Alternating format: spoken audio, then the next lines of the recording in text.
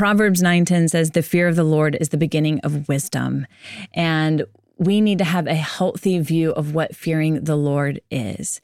And fearless is a word that we use here on the podcast all the time. My podcast is named Fearless. It's a word that's so important to me, but it can have different meanings in different stages of life and different connotations. But we, of course, are living in a hostile culture that's increasingly hostile to biblical truth, of course.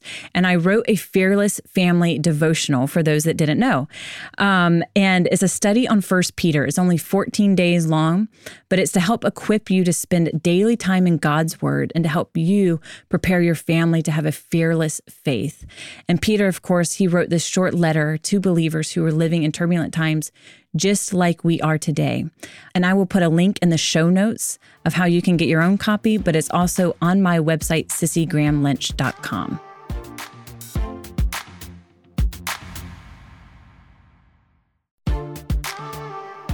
Hi, I'm Sissy Graham Lynch.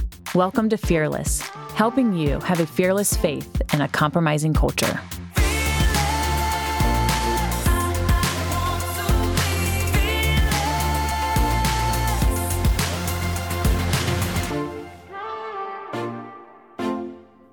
Well, welcome to a special episode of Fearless, because today I'm recording here in Israel. I am in Jerusalem. I'm here at the TBN studios, where we have had quite a special day with my dad and with Samaritan's Purse.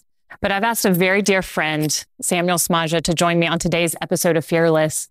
And Samuel is the president of Sarel Tours. If one of the churches you've attended goes on a tour to Israel, more than likely, they've gone through his tour company. He's also the director of TBN here in Israel, but he's also a Messianic believer, and he is a pastor of a Messianic congregation here in Jerusalem. And for those that don't know, who are listening in America, that means a Jew that believes that Jesus is the Messiah. I wanted to explain that because I know some people might be listening, might not understand what that is. And so I've asked him here to unpack. You know, my heart here on Fearless, even before October 7th, has always been a passion of mine to help you understand complicated issues here on Fearless and to simplify it for you. In the Middle East and Israel can be very complicated.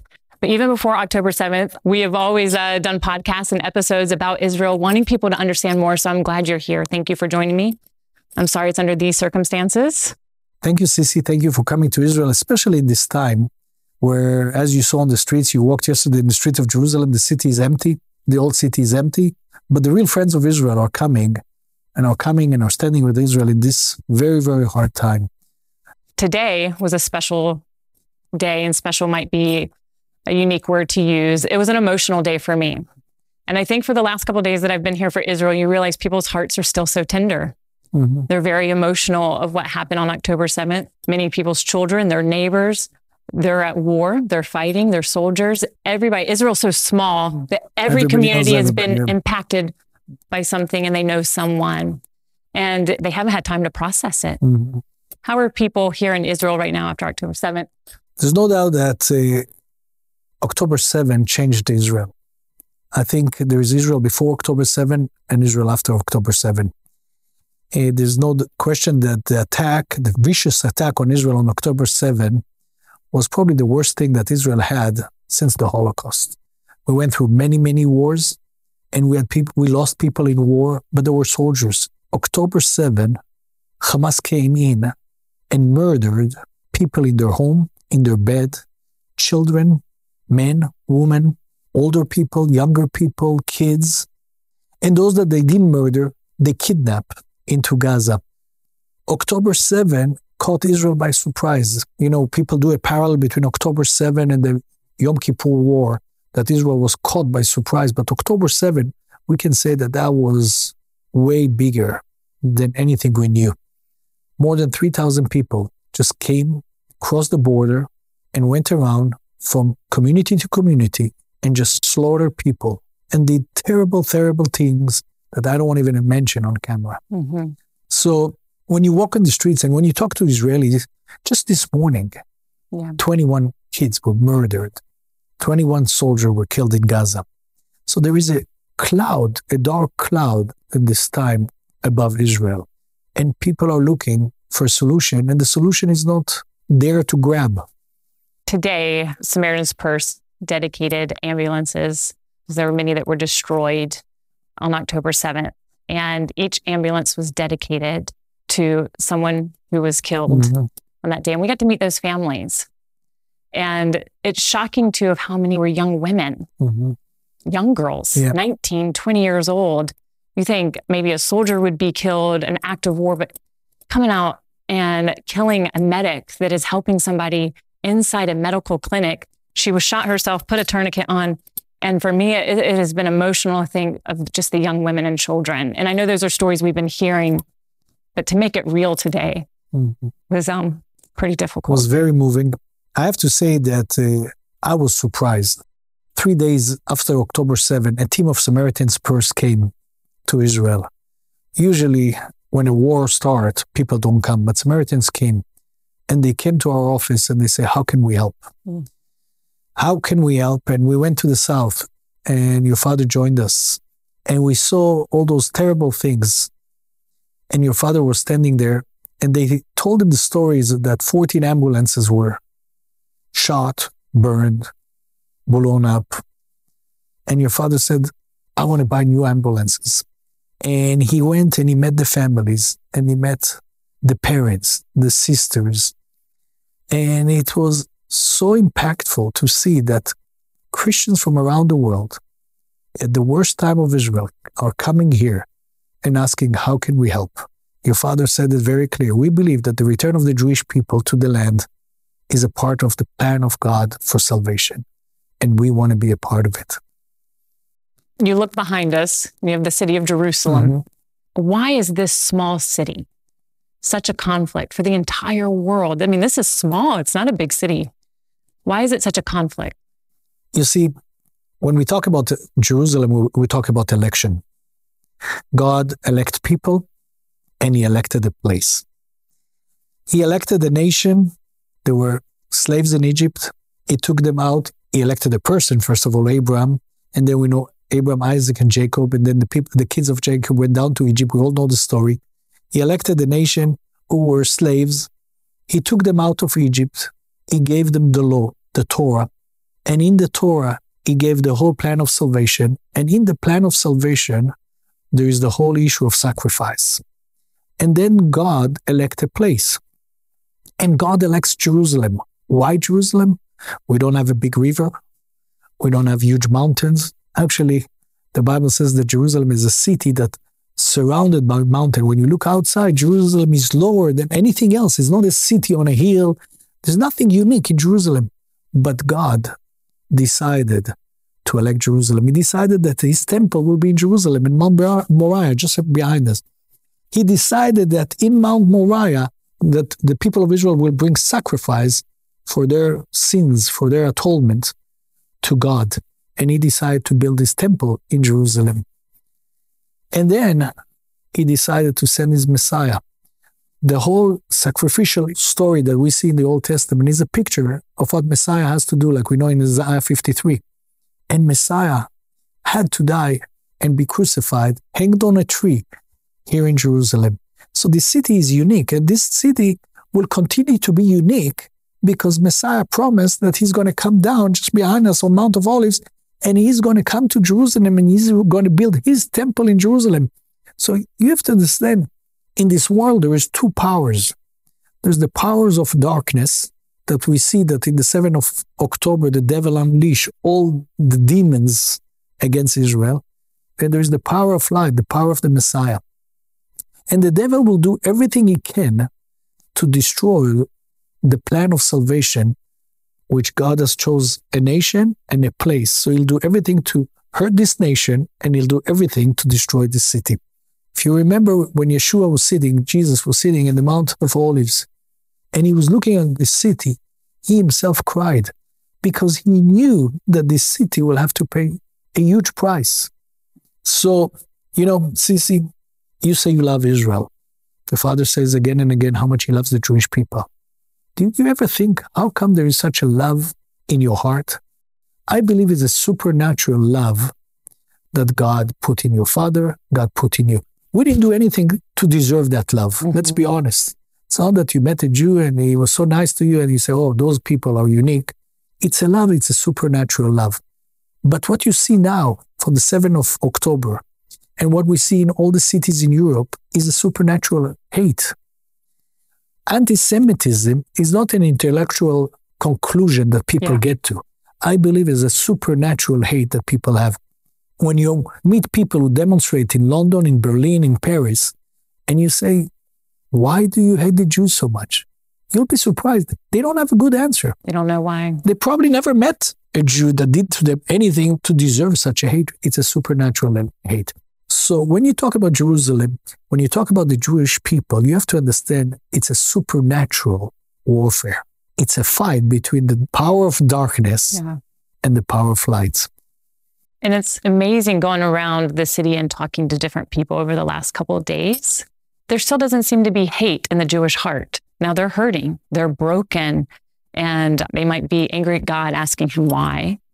But there doesn't seem to be a hatred. They're not born with a hatred, to where the other side is born, like you said, with a supernatural hatred. So how do we fight that?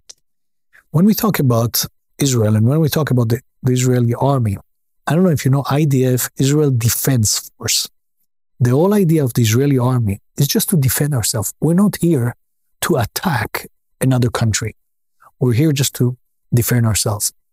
1948, the state of Israel was established. The next day, we were attacked. And since then, we are being attacked and attacked and attacked and attacked. And the people of Israel, on one hand, they have the weapon, and on the other hand, they have their hands out in order to try to make peace. And we try to make peace, but it's very hard to negotiate with a devil. And look, now there's a lot of pressure on Israel to negotiate with Hamas concerning the hostages. Think about it. It should be a very simple negotiation. You give us our hostages back, we stop the fight.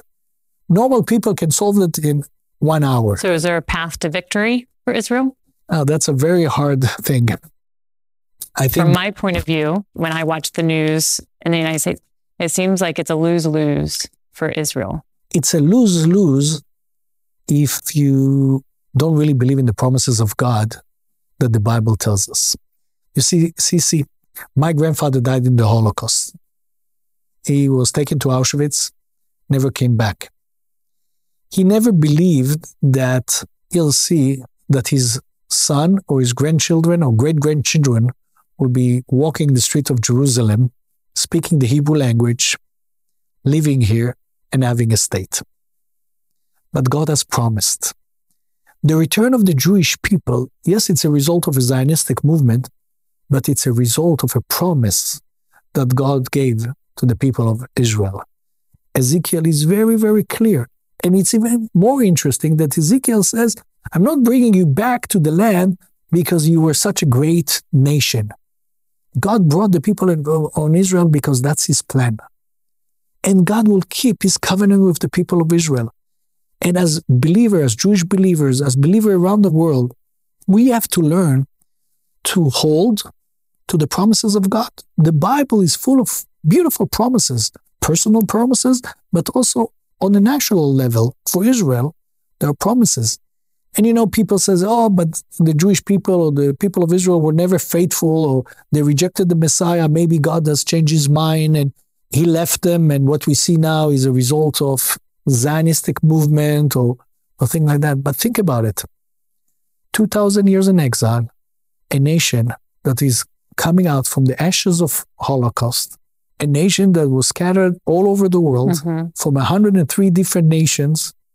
God puts a fire in their heart and they start walking towards Jerusalem. People from Yemen, people from Iraq, people from Iran, Syria, North Africa, Spain, Europe, and the United States. None of them could explain. It's just a fire that they had that they want to go and immigrate to Israel. We're Jews and we need to move. I believe it's a supernatural act of God. As a believer in Jesus living here in Israel, I've been to a lot of different mission fields. This one might be the hardest one that I've seen. How hard is it being a Messianic Jew here in Israel? Today is much easier than when I was a kid.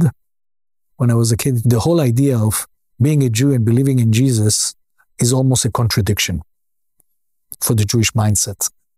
When I was a kid, it was the generation that came out from the Holocaust, and under the Holocaust and whatever the Jewish people experienced in Europe, in their mind, it was the Christian, quote unquote, that did the Holocaust. Therefore, if Jesus is really the Messiah, how come the people who proclaim that he's their Messiah are torturing his brothers and sisters? So it built a huge wall between the Jewish people and Yeshua. But today, after 70 years in the state of Israel, the people of Israel, they know that there is a group of Jews that believe that Yeshua is the Messiah, that believe that the New Testament is the fulfillment of prophecy of the Old Testament. And most of the people do not agree with us.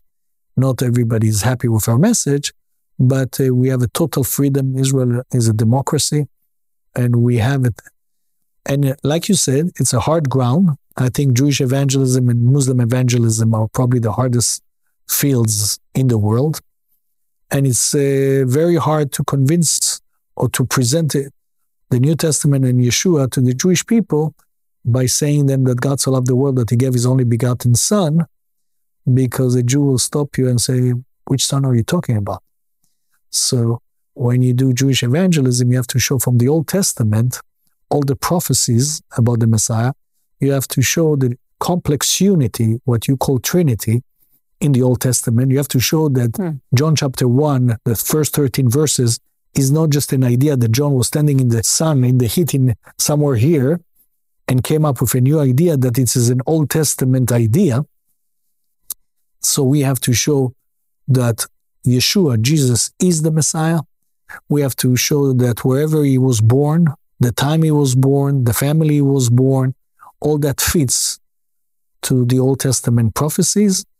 And we have to talk and bring testimonies of his resurrection. You need to know the Old Testament. I think that's probably something we all probably need to study more on to be able to answer those questions. I would encourage people, if they really want to strengthen their faith, to try to evangelize to a Jew. No, try to learn. Try to learn the Old Testament a bit better, and to really understand that the story of the Messiah doesn't start with Joseph and Mary going to Bethlehem. It started way, way before. The Messianic bloodline all the way through. I have had some friends like, what do we do? You know, we're talking about earlier in Samaritan's Purse coming in and helping, but for an American that is sitting there riding in their car on their way to work and just saying, what can we do? How can they? The Bible says to pray for the peace of Jerusalem, but how do we pray for the peace? How do you pray for the peace of Jerusalem? That's a very good question. And I believe that to pray for the peace of Jerusalem is something way bigger. Now we're in the midst of a war, so yes, definitely to pray that the war will stop. But I believe that to pray for the peace of Jerusalem is to pray for the peace between the God of Israel and the people of Jerusalem. Because peace is something way bigger than just a peace between the Palestinian and the Israeli. I don't believe that when David wrote that psalm, he foresaw Israel fighting the Palestinian. I think God inspired him to speak about a peace which is way bigger.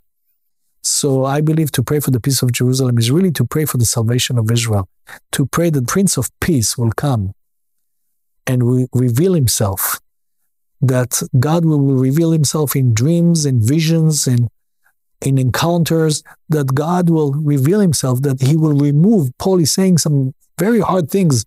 He said the Jewish people have a veil. We're the only, people talk about the election of the Jewish people, but we're the only nation that has a veil that cannot see Messiah. Think about it. It's almost, why God? I think that will be my first question when I'm entering heaven. How come the Swiss, the German, the French didn't have a veil? Why we have a veil? You have to understand that for the Jew to receive Yeshua is way harder than any other nation. So yes, in one side we were elected, but on the other side, God, and we cannot explain it, put a veil on the Jewish people. So to pray for the peace of Jerusalem is to pray that this veil will be removed. That's good. I've never prayed that. I need to.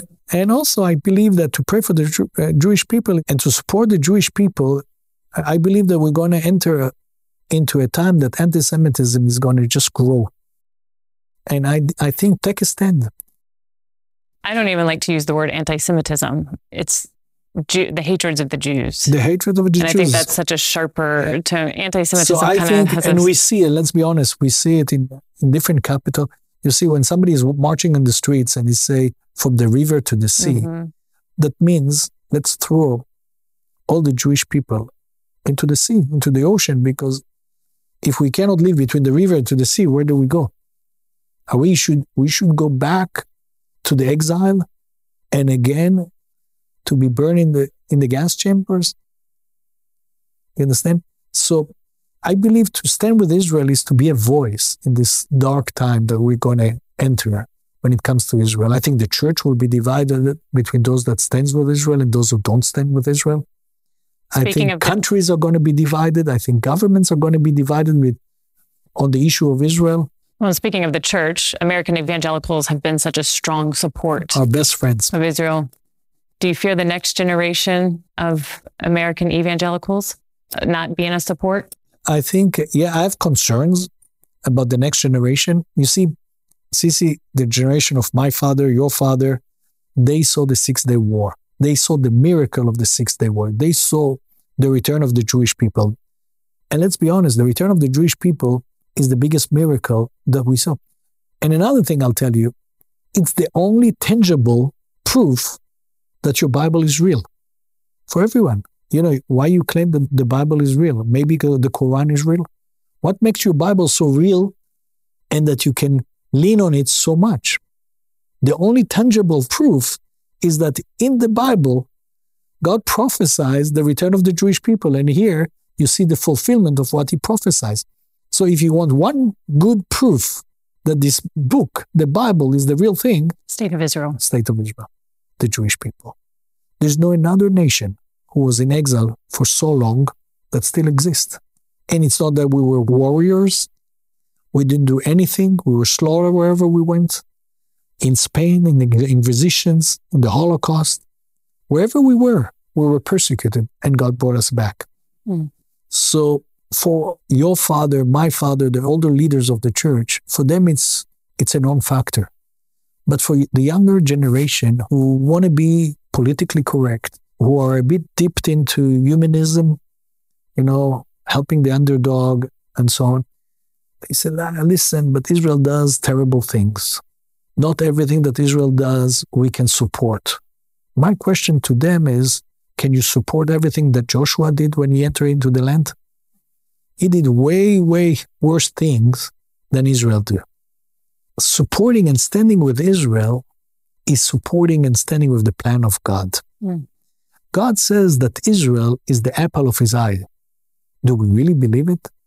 Or we just skip some verses every time it's not convenient? And when we want to be humanly okay or kosher, it's very hard for us to believe the Bible as the Bible is, because they're very tough issues. Yeah. And I think just in general, as we talk often here on Fearless, is the church itself has become biblically illiterate on most subjects. So, of course, including Israel. But when you were talking about, he looked over the city and he wept over the city.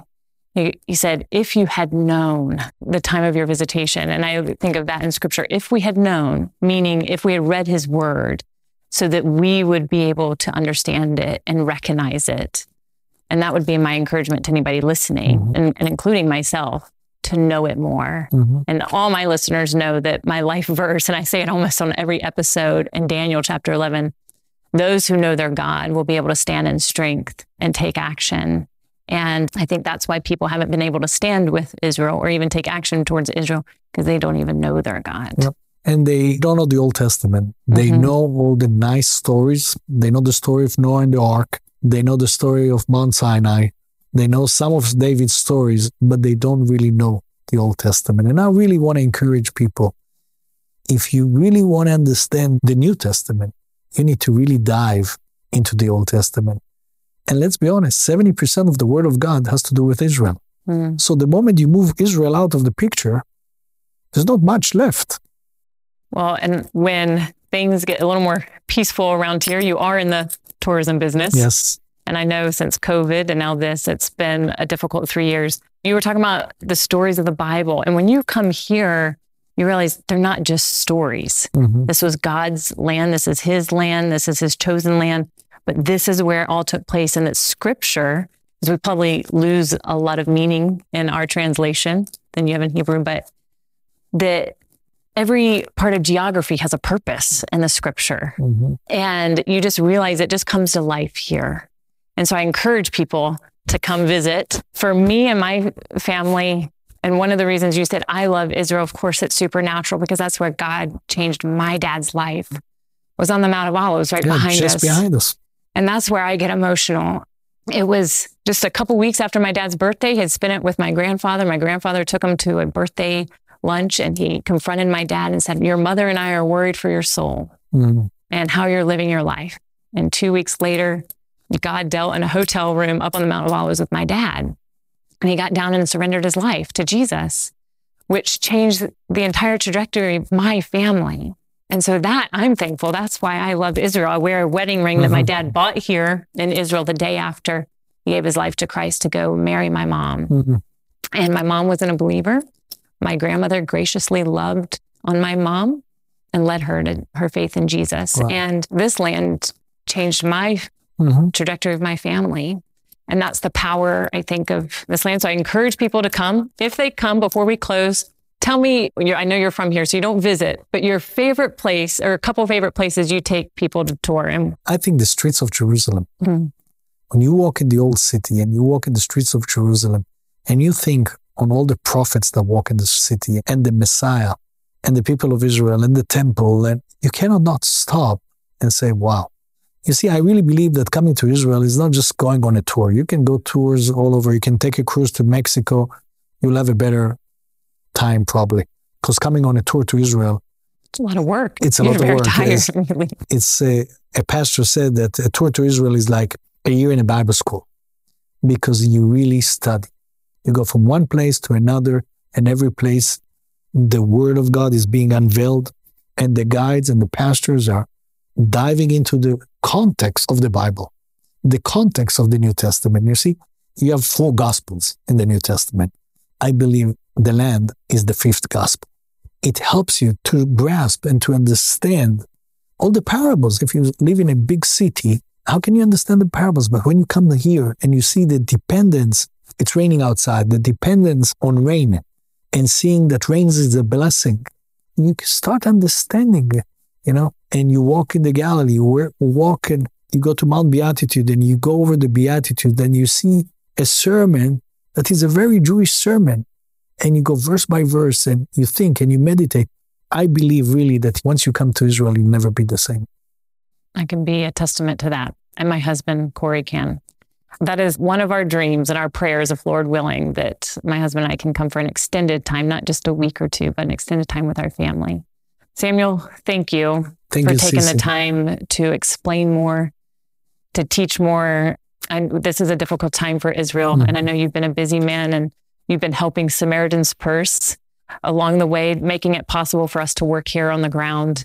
And we're just so grateful for you and for your team praying. One thing I forgot to mention, your son, Avishai. Most people, if they follow me on social media, they've seen pictures of a big man with lots of curly hair up in Alaska who I go fishing with and that my kids are always hanging on. And that is your son, and we love him dearly. And thank you for what you do for him. And so we're so thankful for your family. We love your family. Thank you very much. Love Israel and praying. And I want to encourage people, if you're listening right now, we put on social media and text it to pray for the peace of Jerusalem.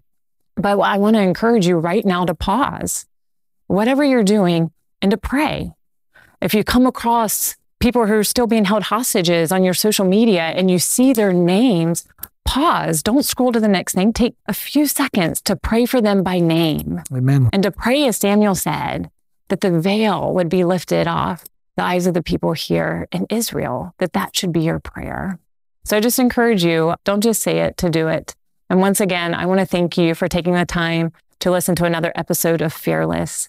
You are always an encouragement to me. Many of you send messages and I get them. I might not respond to all of them, but I'm so thankful for all your encouragement, especially for those who've enjoyed the episodes on Israel. Thank you for joining me on another episode of Fearless. And if you would like to know more about what the work of Samaritan's Purse is doing here in Israel, I encourage you to check out the website samaritanspurse.org to read more. And once again, thank you for all who have listened.